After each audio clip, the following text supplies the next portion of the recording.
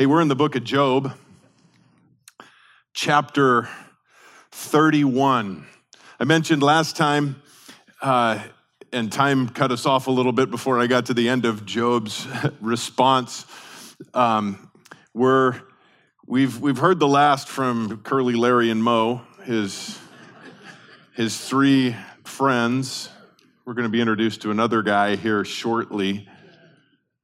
Job is making his final defense, if you would. He's laying it out there. He's saying, again, he's going to kind of come through. We're going to see at the end of this. He's kind of like saying, I rest my case at the end of this chapter.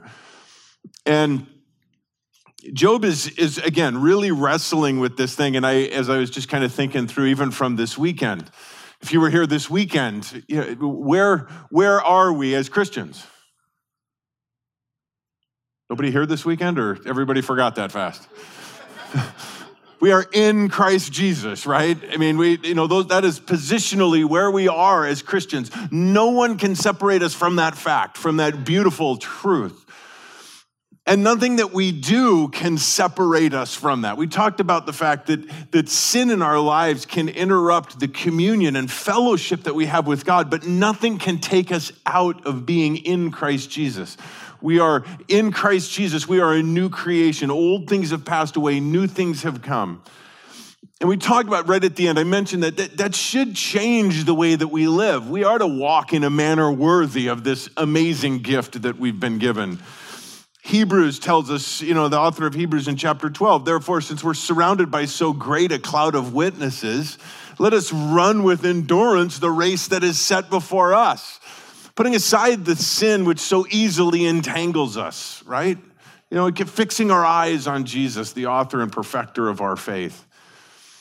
And we're going to see as Job now kind of recounts for us in chapter 31, he's going to lay this out. Kind of making his final stand, if you would. He's going to go through, these are the things, this is the way that I've lived my life. Because remember, his friends have been saying the reason you're suffering, the reason you're going through everything you're going through is because there's unconfessed sin in your life. And we even saw them get so bold as to start naming sins that they have no idea what they're talking about. And Job starts off in chapter 31, he says, I have made a covenant with my eyes. How then could I gaze at a virgin? He's going to discuss adultery here shortly, but he goes to the point starting off even here where he's talking about the fact that even with his eyes, realizing that the eyes are the inlet, if you would, for all sorts of problems, all sorts of temptations. Jesus addresses this issue even in the Sermon on the Mount. He said, you have heard it said that you shall not commit adultery, but I say to you that everyone who looks at a woman with lust has already committed adultery in her heart. Notice again, just looking with lust. And then he goes as far as to say this, if your right eye makes you stumble, tear it out and throw it from you, for it is better for you to lose one part of your body than for your whole body to be thrown into hell. If your right hand makes you stumble, cut it off and throw it from you, for it is better for you to lose one of the parts of your body than for your whole body to go into hell. Now, please understand, Jesus wasn't saying that, again, if you're having an issue with things that you look at, poke your eyes out. Because then you're just going to be a blind person with the same problems. Jesus is speaking about a heart issue. And the same thing that Job is dealing with in this, that understanding that this is an issue of our heart. When Jesus is speaking of plucking your eye out or cutting your hand off, he's talking about going to radical measures to make sure that this temptation, this sin doesn't continue to afflict you. Again, if you've heard the expression we use, if you want something really, really bad, you'd say, man, I'd give my right arm for that. Not literally, you wouldn't cut off your right arm. What you're saying with that is, man, I would do anything. If that was within my power, I would do anything. And that is what That is what Jesus is calling on all of us to do when it comes to sin in our lives. And that's what Job is saying here. He didn't poke his eyes out. He said, I made a covenant with my eyes. This is something that I have made. I realize that as a man, I have this possibility. So I made a covenant with my eyes. If there's a young woman that is there, I'm going to immediately look away. That is something I remember back to my days in men's ministry when I'd be challenging guys, in one-on-one, and we'd have our accountability. We'd say, man, if you're struggling with looking at women, by the end of the week, you should have a sore neck because it should be like this. Whatever you need to do. Guys, if you're struggling with pornography, gals too, this isn't just a guy issue. If you're struggling with pornography, do something about it. Get an accountability person. Get software that blocks that. Do whatever it takes. And if it is that big a deal, you don't have to poke your eyes out, but you might have to get rid of your computer, especially in places where you're alone. Let me tell you, you're not going to be, you won't be looking at that if you have a password that only your wife can sign on to and she's in the room with you. Do whatever it takes if that's an issue. And Job realized that could be a problem. So he said, I've made a covenant with my eyes. How then could I gaze at a virgin? And what is the portion of God? What is the portion of God from above, or the heritage of the Almighty from on high? Is it not calamity to the unjust and disaster to those who work iniquity? He's saying again, God deals with those who are unjust. And he goes on to say, does he not see my ways and number all my steps? He knows everything. He knows all about me. Job, again, it's interesting. We've talked about that before when his friends would bring these revelations to him about how God sees everything. It's just like Job is like, that's never been an argument. The psalmist writes in Psalm 139, again, and these words for us as Christians who embrace the love of God that we've been singing about, this brings joy to us. But I'll tell you, there's been times in my life where these words didn't bring me as much joy. They brought a whole lot of looking over my shoulder at times. Oh Lord, you have searched me and known me. You know when I sit down and when I rise up. You understand my thought from afar. You scrutinize my path and my lying down and are intimately acquainted with all my ways. God doesn't just have a general knowledge of some of the things you do. Intimately acquainted with all of your ways. Even before there was a word on my tongue, behold, O Lord, you know it all. You have enclosed me behind and before and laid your hand upon me. Nothing can happen to you guys outside of the will of God. Such knowledge is too wonderful for me. It is too high. I cannot attain it. Now we're going to come back to that in a little bit. But that again, Job, in the midst of his suffering, lost sight of that. Again, remember, his issue has been, Lord, it's not that he's sinless, but he's saying what's going on in my life doesn't match up to what my life deserves. And that's been the problem. And we're going to see that again as we move along. So he continues to unfold his case here. He speaks now in verses 5-8, speaking of his integrity again. If I have walked with falsehood and my foot has hastened after deceit, if I have been deceitful, if I've lied with my actions, if I've been a hypocrite, let God weigh me with accurate scales and let God know my integrity. Guess what, guys? He does. And he did with Job. The problem with the reason why this book of Job is so long is because those three guys didn't get it. They did. They were, again, trying to play judge and jury the whole way along. The Lord had weighed Job in the scales. And here's what he said. He's blameless, upright, fearing God, and turning away from evil. Recorded for us in chapter 1. That's how God spoke about Job. The problem is his accusers don't know his integrity, don't have the accurate weight.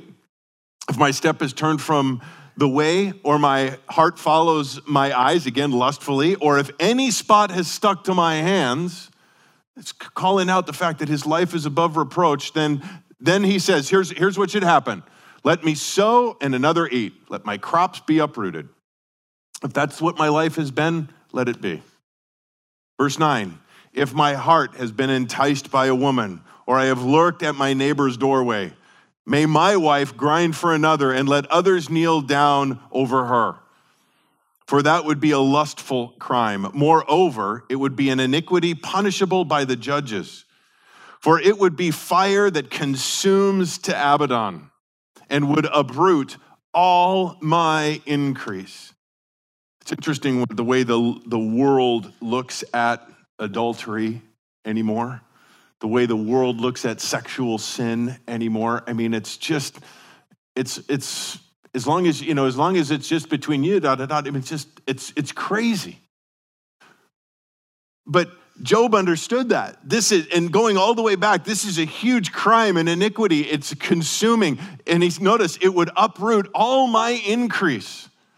He's not saying that's what should happen. He's saying that's what will happen. If that was true of me, Solomon writes in Proverbs, can a man take fire in his bosom and his clothes not be burned? Thinking you're going to get away with it without getting burned? Let me answer the question. No, he can't.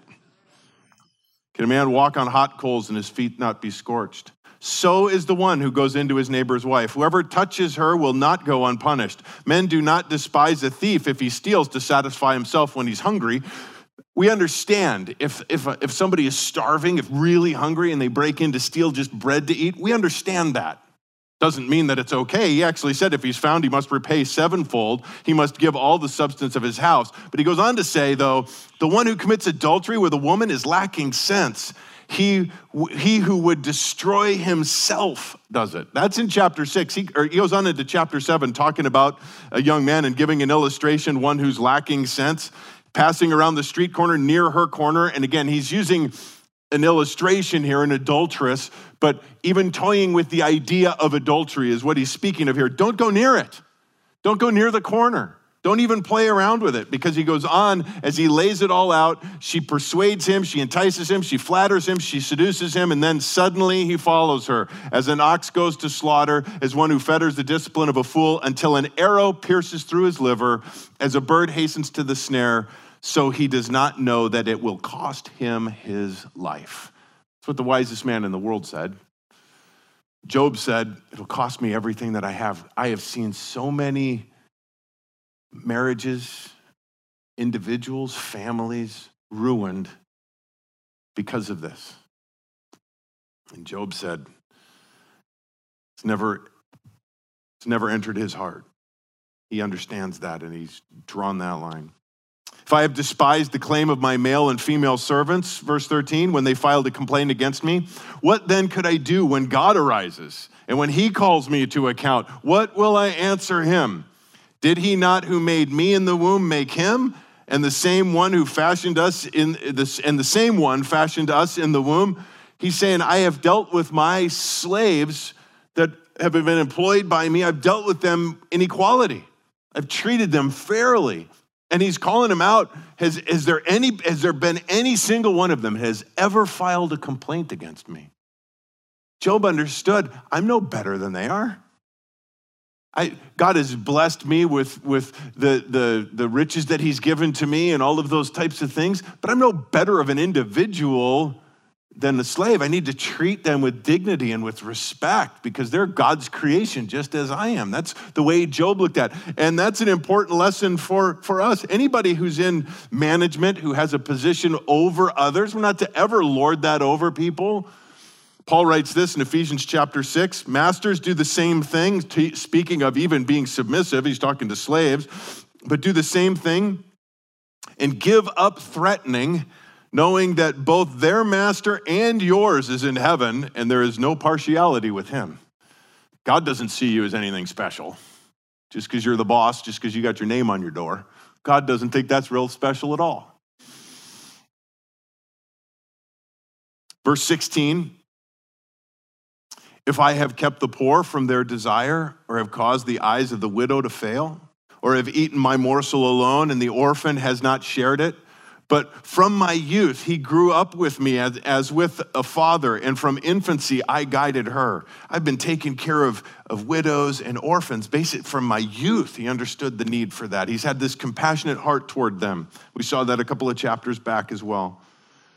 If I have seen anyone perishing for a lack of clothing, or that the needy have no covering, if his loins have not thanked me, and if he has not been warmed with the fleece of my sheep, if I have lifted up my hand against the orphan because I saw I had support in the gate, let my shoulder fall from the socket and my arm be broken off at the elbow. Calling down a pretty severe judgment upon himself. For calamity from God is a terror to me, and because of his majesty, I can do nothing. Here again, he's saying, if I have really done this, if I haven't taken care of the poor and the needy and the widows around me, which again, he's stating again that he has. He says, let this fall on me. And again, we're called as that. As Christians, we're to be marked by our love. 1 John chapter 3, verse 16, we know love by this, that he laid down his life for us, and we ought to lay down our lives for the brethren. Whoever has the world's goods and sees his brother in need and closes his heart against him, how does the love of God abide in him? That's a really good question. How can we see someone in need, suffering, going through trial, and not be moved in compassion, not be going out to help, closes his heart against him? Little children, let us not love in word or with tongue, but in deed and truth. Closing his heart, that again means indifference. And Job said, I had a heart of compassion. When I saw someone in need, I went out of my way. Even if it meant, and he talks about here, even if it meant slaughtering a sheep and giving the fleece of that sheep just so that they could be warm. And this is not just speaking of financial. Guys, there's often times where financial help actually makes matters worse. But what this is saying is we should never look upon someone in need and be indifferent about it, not getting involved and being active to help in it. We have an opportunity coming up again at the end of this month.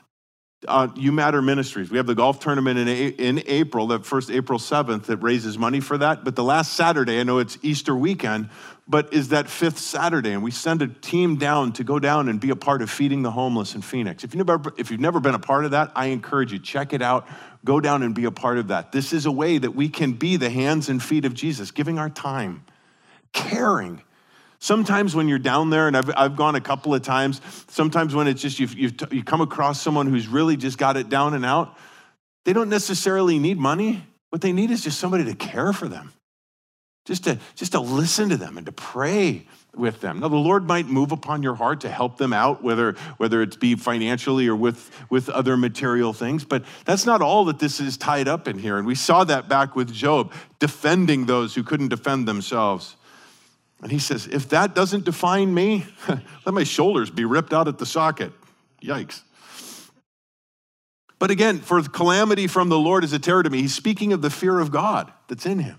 He loves the Lord, and there's this healthy, reverential fear of God. And because of that, he realizes, and we're going to see as we move into the next section, he understands everything comes from God. He says that in verse 24, if I put my confidence in gold and called fine gold my trust, if I have gloated because my wealth was great and because my hand had secured so much, if I've put my confidence in my money or my wealth, or even saying that it's because what I've done that has secured it, if I've looked at the sun when it's shone or the moon that is going in splendor and my heart became secretly enticed, like worshiping that, and my hand threw a kiss from my mouth, that too would have been iniquity, calling for judgment, for I would have denied God above. Because I, with my hand, secured this. If I'd be boasting in that, thinking that I somehow did all, I'd be denying God. Guys, understand this. And I've had this discussion with several people before when they talk about all that they have done. Everything that we have is a gift of God. Every breath that we take is a gift. The fact that you and I are sitting in an air-conditioned building in Arizona studying the Word of God openly is a gift, guys. You didn't choose where you were born. You didn't choose your parents. All of those things, that God chose that for you. The abilities that you have to go out and to learn. And it's amazing to me how people boast in all of their degrees and all of the stuff that they've learned. God gave you the ability to do that. All of those things, it's all a gift of God. And we can see here that Job is saying, man, I would deny God if I ever thought that any of this was from me. Maybe you've heard that story about the scientists who finally wanted to challenge God because they said, can now create life from dirt. We can prove it. So we're going to challenge God to this contest. So they get there and they get all of their stuff and everything all together and they square off with God for the contest and they say, all right, here we go. 1, 2, 3, go. And they bend down into the dirt and he goes, get your own dirt. All right, well. Verse 29, moving on. Have I rejoiced in the extinction of my enemy or exulted when evil befell him? No, I have not allowed my mouth to sin by asking for his life in a curse. We know, we looked at this in Romans chapter 12. We're never to take our own revenge, but leave room for the vengeance of the Lord. God himself says, vengeance is mine, I will repay. If your enemy's hungry, feed him. If he's thirsty, give him something to drink. In so doing, you'll heap burning coals on his head, and that wasn't a physical punishment. Do not overcome evil, but overcome evil with good. That is what we're called to do. Not to respond in kind, evil for evil, but good for evil. And that's what again, Job is speaking of here. I've never rejoiced in that. I've never called out for that. And he was even saying that if he did that, he'd be sinning with his mouth to call on God to do that. Have the men of my tent not said, who can find one who is not satisfied with his meat? Again, no one can ever say that who worked for me that I didn't take care of them. The alien has not lodged outside, for I opened my doors to the traveler. Anyone in need, somebody stranger walking through town, needed a place to stay, my doors were always open. Have I covered my transgressions like Adam by hiding my iniquity in my bosom? Because I feared the great multitude, and the contempt of families terrified me and kept silent and did not go out of doors? Did I cover up my sins so that other people wouldn't find out? Did I do all of that because I wanted people to think this way about me, but knowing there was this problem? Again, he's saying, that's never been my issue. And here we go, verse 35. Oh, that I had one to hear me. Behold, here is my signature. And basically what he's saying is, this is it. I'm putting my signature at the end of the page. Let the Almighty answer me. And again, guys, by the way, just again, spoiler, good news. He's going to repent of this in chapter 42. Because again, this is where he has crossed the line in all of this. Job wasn't suffering because of sin, but he did sin in his suffering. And again, we've talked about that through here. It's easy for us to sit here and say, Job, I can't believe you said that. Oh, unless we put ourselves in his shoes. And we go there. I'm only speaking for myself, but I'd have probably cried out a lot sooner than Job did. In the indictment which my adversary has written. Again, here's the problem. Job didn't get to read chapter 1 like you and I did before we started. So he thinks his adversary this whole time is God, not Satan. Guys, understand this though, as human beings, before Jesus, we were at enmity with God. That's what the Bible tells us. We were at war. He was our adversary. We were at war. If you're not a believer here today, you might say, hey, I'm not at war with God. You're wrong. Jesus said, you're either for me or against me. But Romans 5:1, therefore, having been justified by faith, we have peace with God through our Lord Jesus Christ. And that's eternal again, in Christ Jesus. But he's again thinking that God is his adversary. He wants it written out, what he's done. Surely I would carry it on my shoulder. I would bind it to myself like a crown. I would declare to him the number of my steps. Like a prince, I would approach him. Like I said, I know you're all thinking, man, if I'm hearing this, I'm running, right? I don't want to be anywhere near the lightning when it comes down. But the Lord's going to deal with Job, and he's going to repent. And as we move through this, And then it's like all of a sudden he forgot something. He's got to jump in to cover one thing he left out before he signed off. If my land cries out against me and its furrows weep together, if I've eaten its fruit without money, or I've caused its owners to lose their lives, let briars grow instead of wheat and stinkweed instead of barley. The words of Job are ended. We will hear from Job again a little bit later when he's responding to the Lord, but he's pretty much said, all right, I'm done. Now, I mentioned Eliphaz, Bildad, and Zophar. They're done. But we're introduced to this new guy here, Elihu. Elihu? Elihu.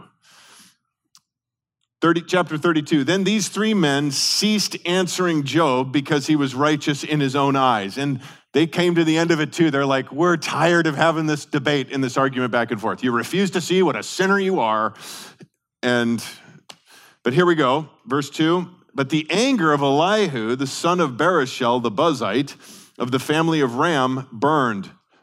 First, notice, against Job, his anger burned because he justified himself before God. And we'll unpack that a little bit more.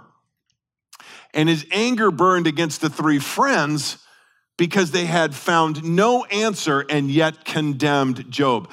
When we look at this guy Elihu, we're going to find some things out about him as we read through these next several verses.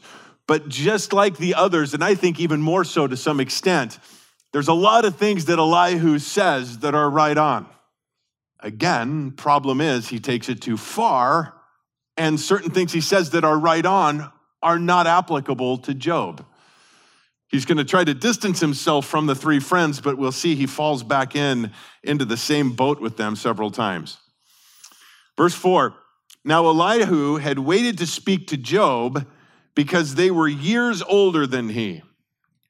And while Elihu saw that there was no answer in the mouth of the three men, his anger burned. So he's a much younger man than the rest of them. He says, verse 6, so Elihu, the son of Barashel, the Buzite, spoke out and said, I am young in years and you are old. That might sound a little insulting. Back then, that was actually giving honor to them. I'm younger than you. You are older than I. Therefore, I was shy and afraid to tell you what I think. How things have changed. I thought age should speak and increased years should teach wisdom. Now, we've commented a few times, it wasn't like there was just the four of them, Job and his three friends sitting around. No doubt. Again, Job, a very, very popular, well-known man. So as word traveled and they heard that he was sitting down in the garbage dump and how all of this stuff and that these friends, no doubt a large crowd probably was gathered around listening to what was being said. And one of them was this Elihu, and he's been listening and he's been waiting for these older, experienced men to start speaking wisdom. Because he said, increased years should teach wisdom. And that's that. As we grow older, we should grow in wisdom. But, he says, that's not the only place you get wisdom. As a matter of fact, sometimes that's the worst thing that you can do is to rely on your own understanding, right? And your own wisdom and things from your past. Because he says, but it is a spirit in man, and the breath of the Almighty gives them understanding. God gives us wisdom. God speaking to our hearts. Again, this is before the written word. Just for those maybe just joining us, Job is quite possibly the first book written, dating back. Job is probably more than likely a contemporary of Abraham. Moses wrote the first 5 books of the Bible many, many, many years later. So they didn't have the Bible. They didn't have the law. They didn't have these things then. We do. God speaks to us, gives us wisdom. That's why it just blesses me on Wednesday nights. You're coming out and studying Job. Good for you. Praise the Lord. But we're continually in the Word of God because in that we gain wisdom. Supernaturally, the Holy Spirit. And again, as I encourage you, don't just come on Wednesday night. Don't just read devotionals. Open the Word of God yourself and read it daily. The Word of God is alive and active. The Holy Spirit will reveal to you things and spiritual truth as you pray, and it'll speak directly into your life. And that's what he's speaking of there, that the Lord Almighty gives understanding as well. The abundant in years may not be wise, nor may elders understand justice. So I say, listen to me. I too will tell you what I think. Behold, I waited for your words. I listened to your reasoning. While you pondered what to say, I even paid close attention to you. Indeed, there was no one who refuted Job. Not one of you answered his words. And we've talked about that as we've gone through this. Not one of them addressed Job's questions, what Job was dealing with. They skirted the issue all the time. Not one of you. He was waiting for that. And he says, now do not say, we have found wisdom. God will rout him, not man. For he has not arranged his words against me, nor will I reply to him with your arguments. Now he turns his attention from those three guys to Job. They are dismayed. They no longer answer. Words have failed them. Shall I wait because they do not speak, because they stop and no longer answer? I too will answer my share. I also will tell my opinion, for I am full of words. And he is not kidding. The next 6 chapters are Elihu talking. He is full of words. And it's almost, the next few verses almost make me chuckle after that. He says, the spirit within me constrains me. Behold, my belly is like unvented wine, like new wineskins, it's about to burst. It's like I've had 6 chapters of stuff to say, and I'm about ready to burst. You ever feel that way? That's why I don't watch the news. I don't watch those news talk shows. I can't watch for 5 minutes where I'm sitting there and I'm screaming at the TV like, you're not answering the question. I don't even watch it anymore. I feel like Elihu. I'm about to burst. I got a lot of things to say and they won't even listen. Anyway, verse 20, let me speak that I may get relief. Let me just vomit this out. Let me open my lips and answer. Let me now be partial to no one, nor flatter any man, for I do not know how to flatter. He does know how to repeat himself, but he doesn't know how to flatter. Else my maker would soon take me away. And again, he's building up his case as to why they should listen to him. He's not gonna say the same thing that they've been saying. He's got new revelation. He's even gonna insinuate that he's speaking for the Lord here in a few verses. He's talking about that he wouldn't say anything to just flatter somebody. He's really building up himself. So here we go. However now, Job, please hear my speech and listen to all my words. Behold now, I open my mouth. My tongue in my mouth speaks. This guy's really a piece of work, isn't he? Get to the point already. My words are from the uprightness of my heart, and my lips speak knowledge sincerely. He's speaking from the heart. And now he's saying the Lord has moved upon his heart with this. The Spirit of God has made me, and the breath of the Almighty gives me life. Refute me if you can. Array yourselves before me. Take your stand. Behold, I belong to God like you. I too have been formed out of the clay. Behold, no fear of me should terrify you, nor should my pressure weigh heavily on you. Surely you have spoken in my hearing, and I have heard the sound of your words. Now, again, he's speaking to Job directly here. I've heard your words. I am pure, without transgression. I am innocent, and there is no guilt in me. Now, that's not exactly what Job has said. Again, remember, he's never claimed to be sinless. He's never claimed to be absolutely pure in everything. His whole thing is, when there has been issues in my life, I've repented of that. I've dealt with those things in my life. There's nothing in my life that is unconfessed, unrepentant, or that I'm hiding. That's the main thing. But here is where it gets right to it, and this is the problem that Job has. Behold, he invents pretexts against me. Job has said, God is dealing with me on things that I haven't done. He must be inventing things. He must be creating things to bring against me. He counts me as his enemy. He said that on numerous occasions. We just looked at that again back in verse 35, the past chapter. He puts my feet in stocks. That literally was something he said before. He watches all my paths. We looked at that verse already, that in Psalms that kind of lined up again. Job saying, he watches everything I do. He says this though, verse 12, behold, let me tell you, you are not right in this, for God is greater than man. Why do you complain against him? That he does not give an account of all his doings. And this kind of cuts to the chase. And here again, Elihu is speaking truth here. Again, the problem is when he pushes it too far and puts Job into a category that he doesn't belong in. But here, if he just stop right here, he does not give an account of all he does. Job, he doesn't owe you an explanation for this. God doesn't owe us a reasoning behind what he does. The Bible tells us, guys, that his ways are past our finding out. And if we try to fit God into little boxes that we can understand and that we can figure out everything that he is, all of a sudden, guys, we miss it. I don't remember who said it. I've heard it said over and over, and I've said it myself too. But if God were small enough for me to fully understand, he wouldn't be big enough to worship.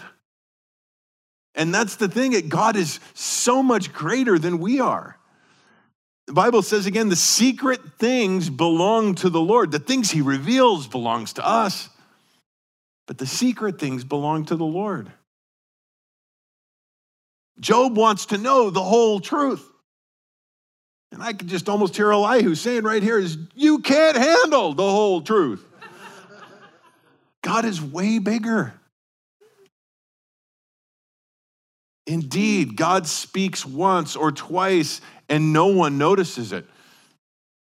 That doesn't happen here in the book of Job, but how many times are we in situations where we're looking for an answer and God gives us the answer here, but that's not where we were looking. We don't want that answer. We're going to be looking in other places, and God speaks again and comes through one person and comes through another, and we totally miss it. And when one day was, God, why didn't you answer? I did. But no one notices. Again, very true, not true of Job. In a dream, a vision of the night, when sound sleep falls on men while they slumber in their beds, then he opens the ears of men and seals their instruction. God does speak through visions and dreams. Not all dreams. Praise God for that, because I have some really crazy dreams at times. I'm really glad that wasn't a message from the Lord. But he does speak that way. He opens the ears of men and seals their instructions. Verse 17, that he may turn man aside from his conduct and keep man from pride. God does things that, again, we don't fully understand. He speaks in certain ways. He works in certain ways to keep us from going certain directions, to keep us from certain conduct. Paul speaks of the fact the thorn in his flesh. He realized and understood after he asked for it to be removed, God said, my grace is sufficient. He understood that was to keep him from pride. He knew he could have a propensity for that, and so he understood that. Again, not true of Job, but good things that we can embrace and understand. He keeps back his soul from the pit and his life from passing over into Sheol. Man is also chastened with pain on his bed and with unceasing complaint in his bones, so that his life loathes bread and his soul favorite food. To the point people have got, and he says, they're in pain, they're struggling, they're in difficulty, they're in bed. They even to the point where they don't even want to eat, even their favorite foods. They just hate food. Their flesh wastes away from their sight. His bones, which were not seen, they stick out. Then his soul draws near to the pit and his life to those who bring death. Again, Job is not suffering through the things because of sin. But sometimes God allows these things in our life. I don't know if you know of anybody, perhaps you could give a testimony personally about how you gave your life to the Lord or how you returned to the Lord after a serious accident, after something that took place in your life. I remember it was several years ago now, but the testimony of a young man that we actually baptized in a wheelchair, because we had to tip him backwards in the wheelchair just to submerge the top part of his body and everything, because he was paralyzed from a car accident that almost took his life. But it was in that hospital bed that he gave his life back to the Lord. And we look at those and we say, oh, what a tragedy. Guys, in heaven, Glorious, because he was on a path of destruction. And it's this, and by the way, praise the Lord, he's walking today, but God is good. But again, those types of things, we look at that, and I've heard so many testimonies of that type of thing where God uses those things sometimes if we resist and resist and resist. But again, not true of Job. Job's not the point where his bones are sticking out because of sin. Verse 23, if there's an angel or a messenger is another translation for that word, as a mediator for him, 1 out of 1,000, to remind a man what is right for him, then let him be gracious to him and say, deliver him from going down into the pit. I have found a ransom. Again, delivering, bringing a message to deliver right off of the edge. Let his flesh become fresher than in youth. Let him return to the days of his youthful vigor. Then he will pray to God and he will accept him, that he may see his face with joy and he may restore his righteousness to man. He will sing to men and say, I have sinned and perverted what is right, and it is not proper for me. He has redeemed my soul from going to the pit, and my life shall see the light. What he's saying in there is, again, going through all of this, sending a messenger, going through all of these difficulties and trials before going into the pit, he's redeemed. I love that song we sang earlier. I'm redeemed. Again, redeemed, rescued, sending a messenger. And we know and we understand Jesus is that one who came and rescued us and redeemed us. But here again, calling on him to repent. He's kind of taken a subtle end around to the same thing. Job, if you'll simply repent, you can find this redemption and the ransom there. Verse 29, behold, God does all these oftentimes with men to bring his soul back from the pit, that he may be enlightened with the light of men, or the light of life, I'm sorry. Pay attention, O Job, listen to me. Keep silent and let me speak. Then if you have anything to say, answer me. Speak, for I desire to justify you. If not, listen to me. Keep silent, and I will teach you wisdom. Don't say anything. Be quiet. Listen to me. If you have anything to say, let me know. Stay quiet. Listen to me. It's kind of like, I'm trying to justify you. Answer me. Don't say anything. We're going to have to stop there. I was thinking 34 tonight too, but I'm not a speed reader, although I try to be.